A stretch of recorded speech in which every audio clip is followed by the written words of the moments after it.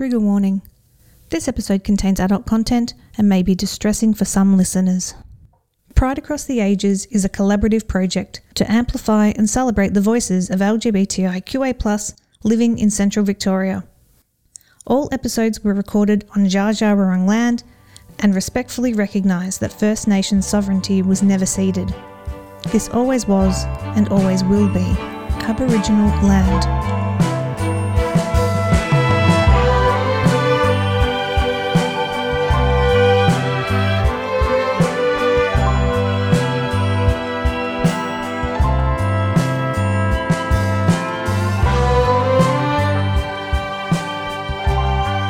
Hi, my name is Feonyx and my pronouns are she, her. I was born in East Melbourne in Victoria and I believe I am an elder millennial, so I was born in 1989, so I just hit the cusp of that, thank goodness. And I identify as lesbian. I am a very proud part of the LGBTIQA+ acronym. Childhood for me was definitely a bit of an adventure, if you want to put it that way. It wasn't easy by any means. I actually grew up in foster care. I became a ward of the state at the age of 6 months. And I became a ward of the state permanently until I was 18 years old. I was lucky enough to get permanent placement at 4, but before then I kind of bounced around a little bit. I guess for me, that spending my childhood in the foster care system and also in a very small, pretty traditional country town was a huge part of the way that I grew up, because it did dictate how long it took me to come out as part of the LGBTIQA+ communities. So I didn't for a very long time. I knew that I was at very least, and I say at very least because I didn't know any different then, at very least bisexual at 10, and realised at 27 that I was actually a lesbian. So I came out again only 12 months after the first time to my family, so that was a bit of an interesting adventure for them. They were never really quite sure how to approach that, I guess. It was a difficult subject to come up with, to talk about with my family, and they have been pretty good most of the time. Some of the time they're not so good. I still get some silly questions, things like, why do we have pride? For my family, the relationship between us hasn't been easy by any stretch of the imagination. I have 3 families, so I have my dad and my stepmum, my mum and my stepdad, and my foster parents, who were my foster parents pretty much my entire childhood, so I lived with them from 4 till 19. There was an Asperger's diagnosis in the middle there, like at about 15.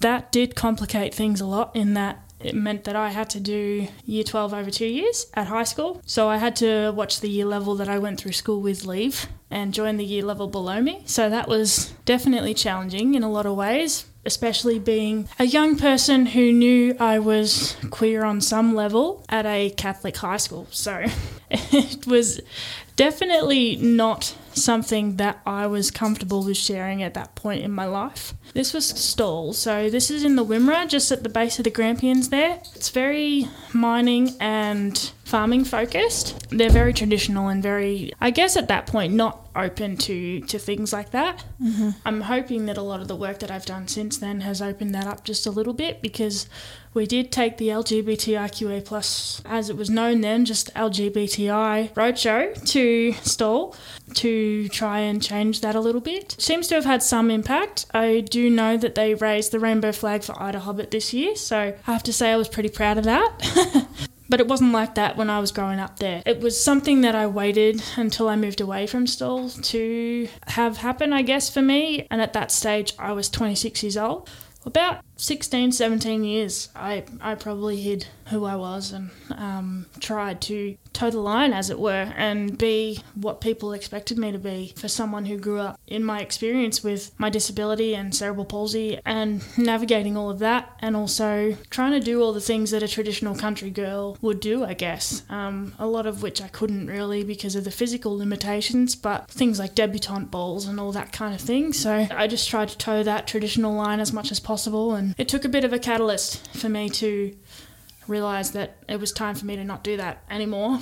I was in an abusive heterosexual relationship for about 6 years. He was abusive pretty much right from the get-go. But at that stage, I just thought it was normal because I dealt with that in not only from my mother, my birth mother, but also from my foster family as well. So I dealt with that from both sides there. So I just thought that was normal. So it was something that I kind of sat with. And then when I'd been with him for about 5 years, my uncle got diagnosed with cancer, my foster uncle, and he and I were pretty close. January of that year, he passed away, and I had tonsillitis at the time, so I couldn't go to the funeral or anything like that. Plus, my ex-partner's family at the time made me go to his sister's 21st instead of to my uncle's funeral, because apparently he wasn't going to know if I was there or not anyway. It was a bit of a catalyst for me in the end, because he was only 56 or close to that age, and I just knew that I couldn't keep living life the way that I was. So I decided to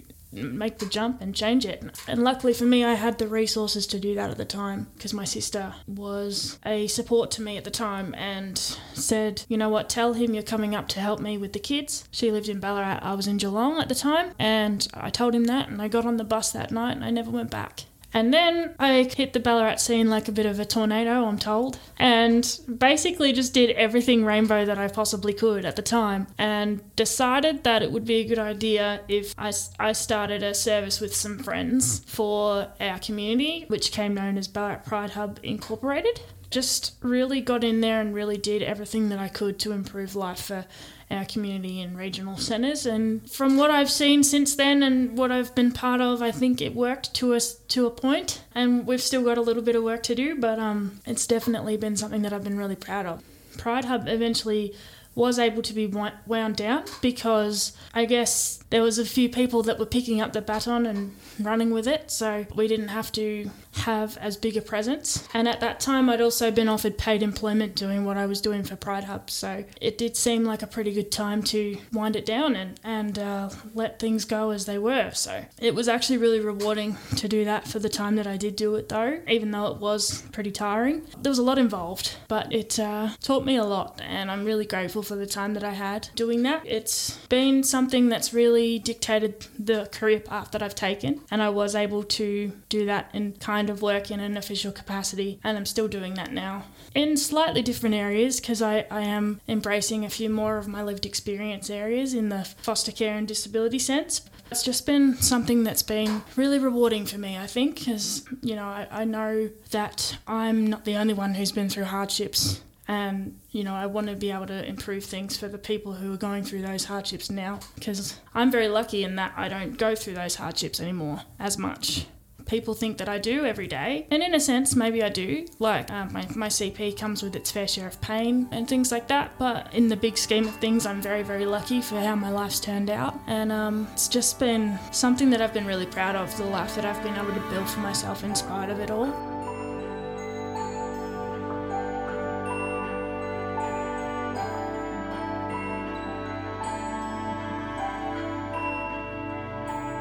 Currently I'm working for Rights Information and Advocacy Centre in Bendigo, and also as part of Adopt Change, which was the charity started by Deborah Lee Feonyx and her husband Hugh Jackman for adoptees and children in foster care. So both of those jobs are something that I'm really passionate about. REAC works with people with disabilities and advocates for them in situations where they might need it and they might not have someone who's able to do that for them. So anything from Centrelink to having trouble with services or needing to get on the DSP and struggling with that. Anything really that you can think of that involves the disability community, REAC does it. So we've been pretty busy lately because it's nearly International Day of People with Disabilities. So we'll be out and about in the Bendigo and Mildura areas for that. And yeah, it's just something that I'm really excited about. And right now, Adopt Change is also in the middle of their Yes Vember campaign, which is seeing us working towards at least another 4,000 homes around Australia for kids in the system right now, of which there are 46,000. We'd really like to be able to see some more permanent situations for those children, because our system isn't ideal and it hasn't been ideal for a very long time. It's been 31 years since I was in the system myself, and there hasn't been a whole bunch of change since then. Well, since I came into the system anyway. Adopt Change is working towards that, and I'm really privileged to be able to help them with that. As much as I love my LGBTIQA+ side of things, it's been really good to be able to touch on a few other areas of lived experience and get some different perspectives, I guess. A lot of the kids are in foster care in the first place due to situations that they have no control over. And I think that's something that people forget about, There's a lot of stereotypes when the foster care system comes into play. All those kids are delinquents and they're all from drug addicts, and there's all these horrible things that people will say when it comes to foster care. But I think in terms of the LGBTIQA+ community and foster care, there's been so many more options for us to have children of our own and to build those families. But at the end of the day, I think we make the most effective foster parents in that we actually want the kids and we want to help them, and we want them to be safe and cared for and loved, because even as a foster parent you do love those children. And yes, it's hard to do the reunification part of that when it comes to passing them back to their families and things, but at the end of the day that's the ultimate goal. If we can get a good outcome for those kids and have them in a safe and secure place in the meantime, I don't see that as any problem at all when it comes to the foster care system. I want to do it myself. Right now it's pretty off limits to me because I have a physical disability, and it's not something that they like to look for in a foster parent, unfortunately. And also the fact that I've been in the foster care system is against me also. I disagree with that, obviously, but yeah, it's just another one of the stereotypes that comes along with the system, I guess. They think that foster kids are going to end up with their children in foster care as well. And look, there's some evidence behind that, but it's obviously very stereotypical, very generalised. Unfortunately, at the moment, the system's not geared towards ensuring that doesn't happen. That comes with a certain amount of fear for me, having my own child, because of that stigma that's attached, and I'm very aware of that, so they've said that will work in my favour, but there's still a lot of fear there. But obviously I want to pay it forward. I'm one of those foster kids that's come out of the system and's been like, I just want to take them all home and give them all somewhere to live and give them all a safe place. But unfortunately, there isn't anybody in the world that can house 46,000 children on their own. So as much as I'd love to, that's not going to happen.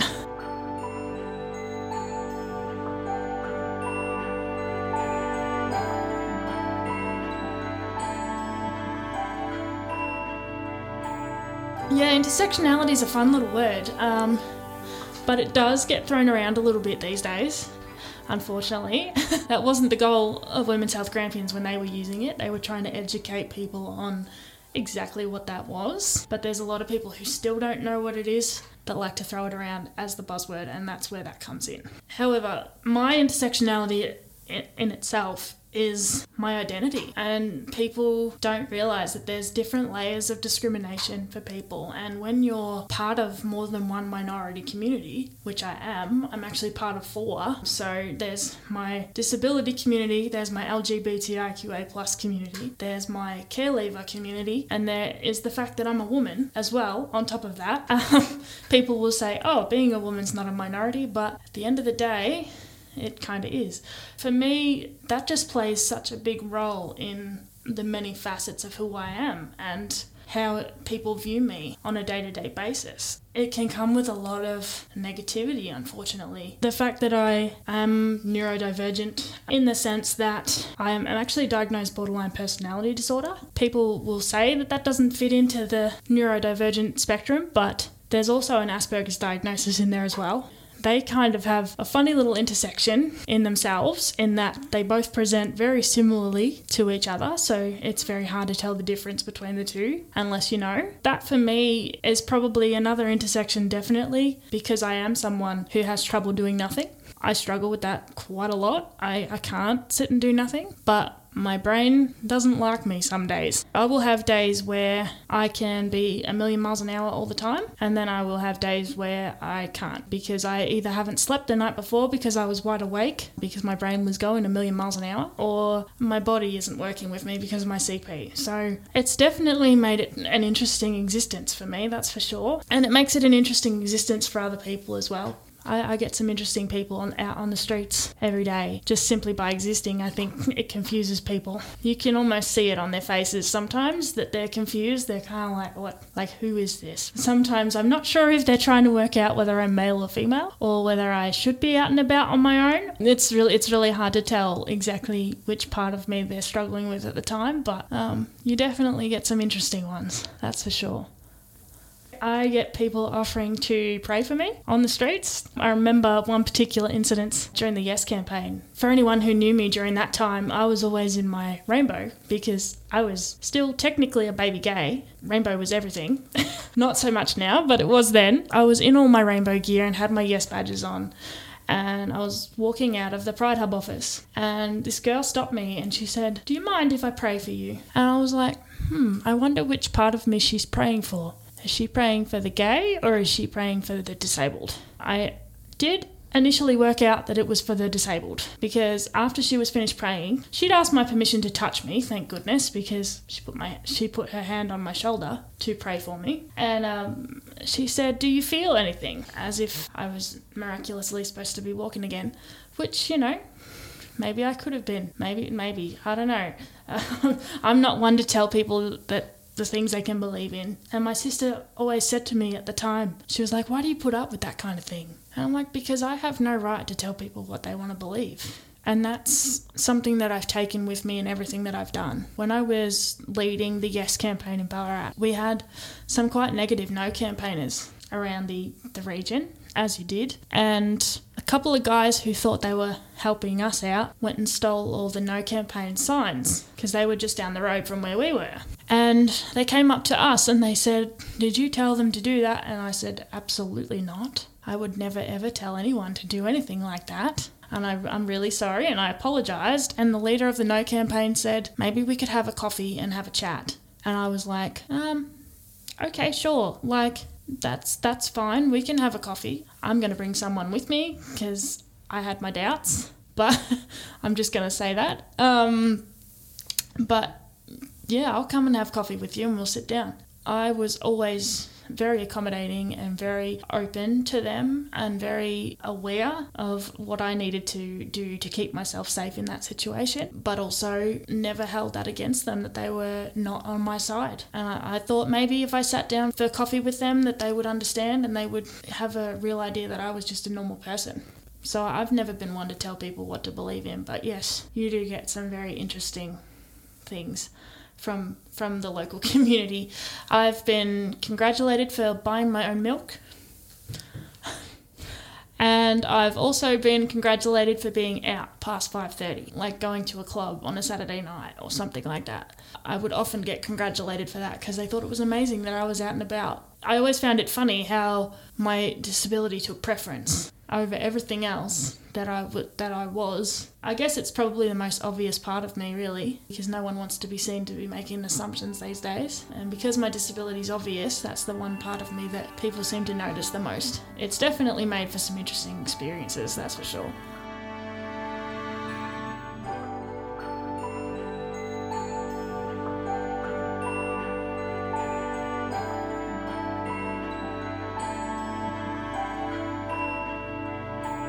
I have definitely been in some distressing relationships, and love in itself has probably been a little bit harder to come by, but it's definitely been something that's been in my life for sure, especially since I came out. I've been very lucky since I came out. I've had some really good people in my life, and yes, things hurt when they end, but at the end of the day, I know that I was very lucky for what I had at the time, and I'll never regret that in any sense of the word. I might regret sometimes how my actions led to things, but love's definitely been a part of it. And hopefully, there's a new one at the moment, so that's been nice. Yeah, and it's just been nice to try to rediscover that part of me again after so long, because I took about a year's break between my last relationship and this one, so it's been really nice to rediscover that again. Yeah. My beautiful mamas. I love those two people so much, with all my heart. Oh goodness me, I'd be coming up on 6, maybe 7. I think it's 6 years, maybe 7, of knowing those two. And they would call themselves elders, but like they would also say, we're not elders, what are you talking about? But yeah, they've just been an older lesbian couple that have pretty much adopted me in every sense of the word except the legal one.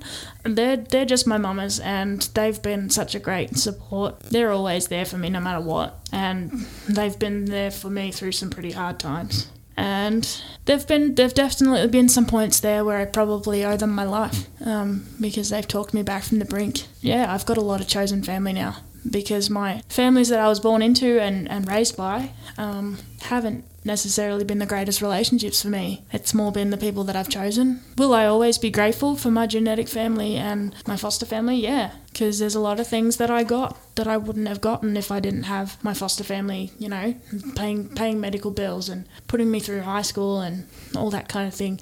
Yeah, I'm grateful for that. But at the end of the day, you know, it's not a bad thing to cut toxic people from your life. And there'd be people who say that I'm that person for them, and they've cut me from their life. I can't blame them for that. And no one can blame me for cutting my toxic family either.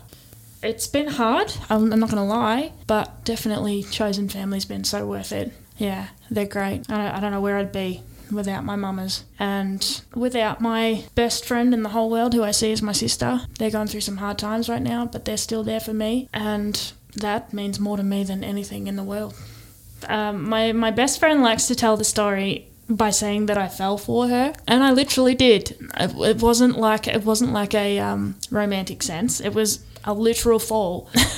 She actually bumped into me in a club one night, and I fell over, and the rest of it was history. We were just best friends from that moment on, I reckon. She looked me up on Facebook and bought me a drink at the next night out that we were both at together, and she's been my best friend and my sister ever since. And her kids are now my nieces and nephews, and it's been a relationship that's evolved over time, definitely, and had its ebbs and flows, purely on my end, not on hers, but definitely one that I couldn't possibly live without. Yeah, she's been a great support.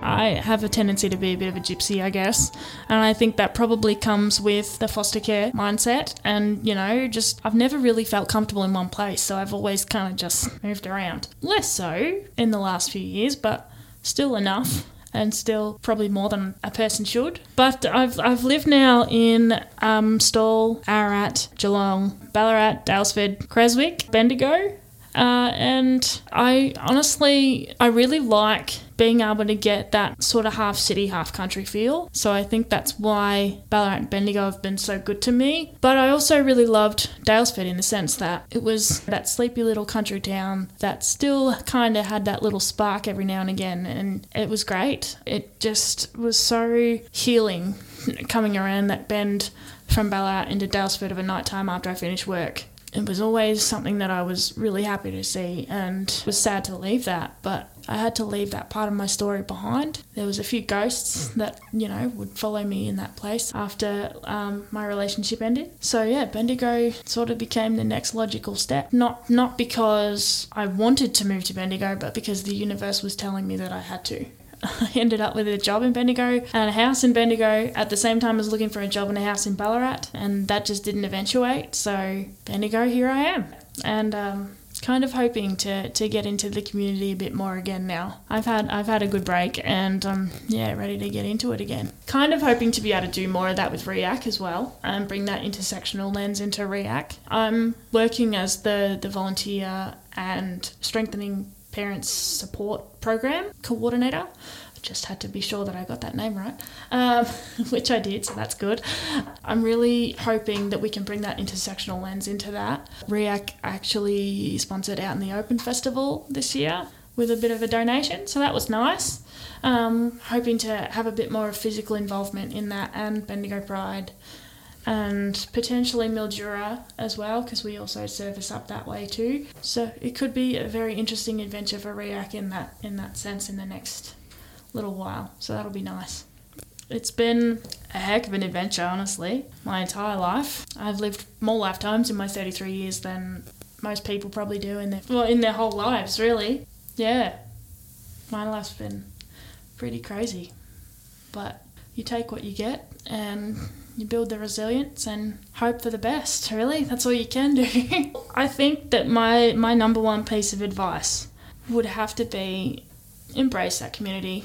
It doesn't matter which one you are. It doesn't matter whether you're LGBTQIA+. Doesn't matter whether you're disabled. Doesn't matter whether you're a woman, whatever. Even if you're a straight cis woman who's never seen anything about any other community ever and, you know, stumbles across this podcast as part of work or something, it's just embrace it.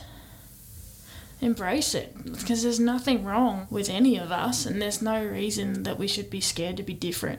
And, you know, actually embracing that community and becoming part of it just opens up so many doors. It opens up so many possibilities that you wouldn't even dream of unless you'd met the people who are part of that community. There's so much in my life now that just would never have happened if it wasn't for that.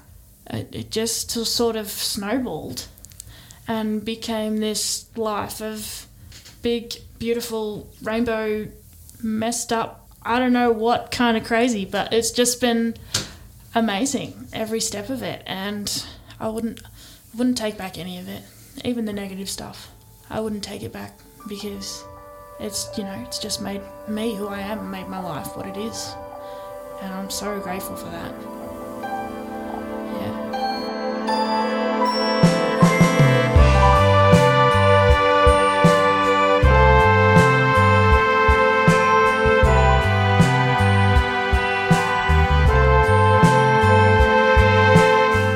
This project was made possible with the financial assistance of Victoria's Pride Regional Activation Program and Midsummer Festival, and with the support of the Mount Alexander Shire Council, the Mount Alexander Shire LGBTIQA+ Steering Group, and the Queer and Now radio program on Main FM 94.9. This podcast has been produced by the Queer and Now team, Shireen Clow and Amalia O'Hara, at Main FM 94.9.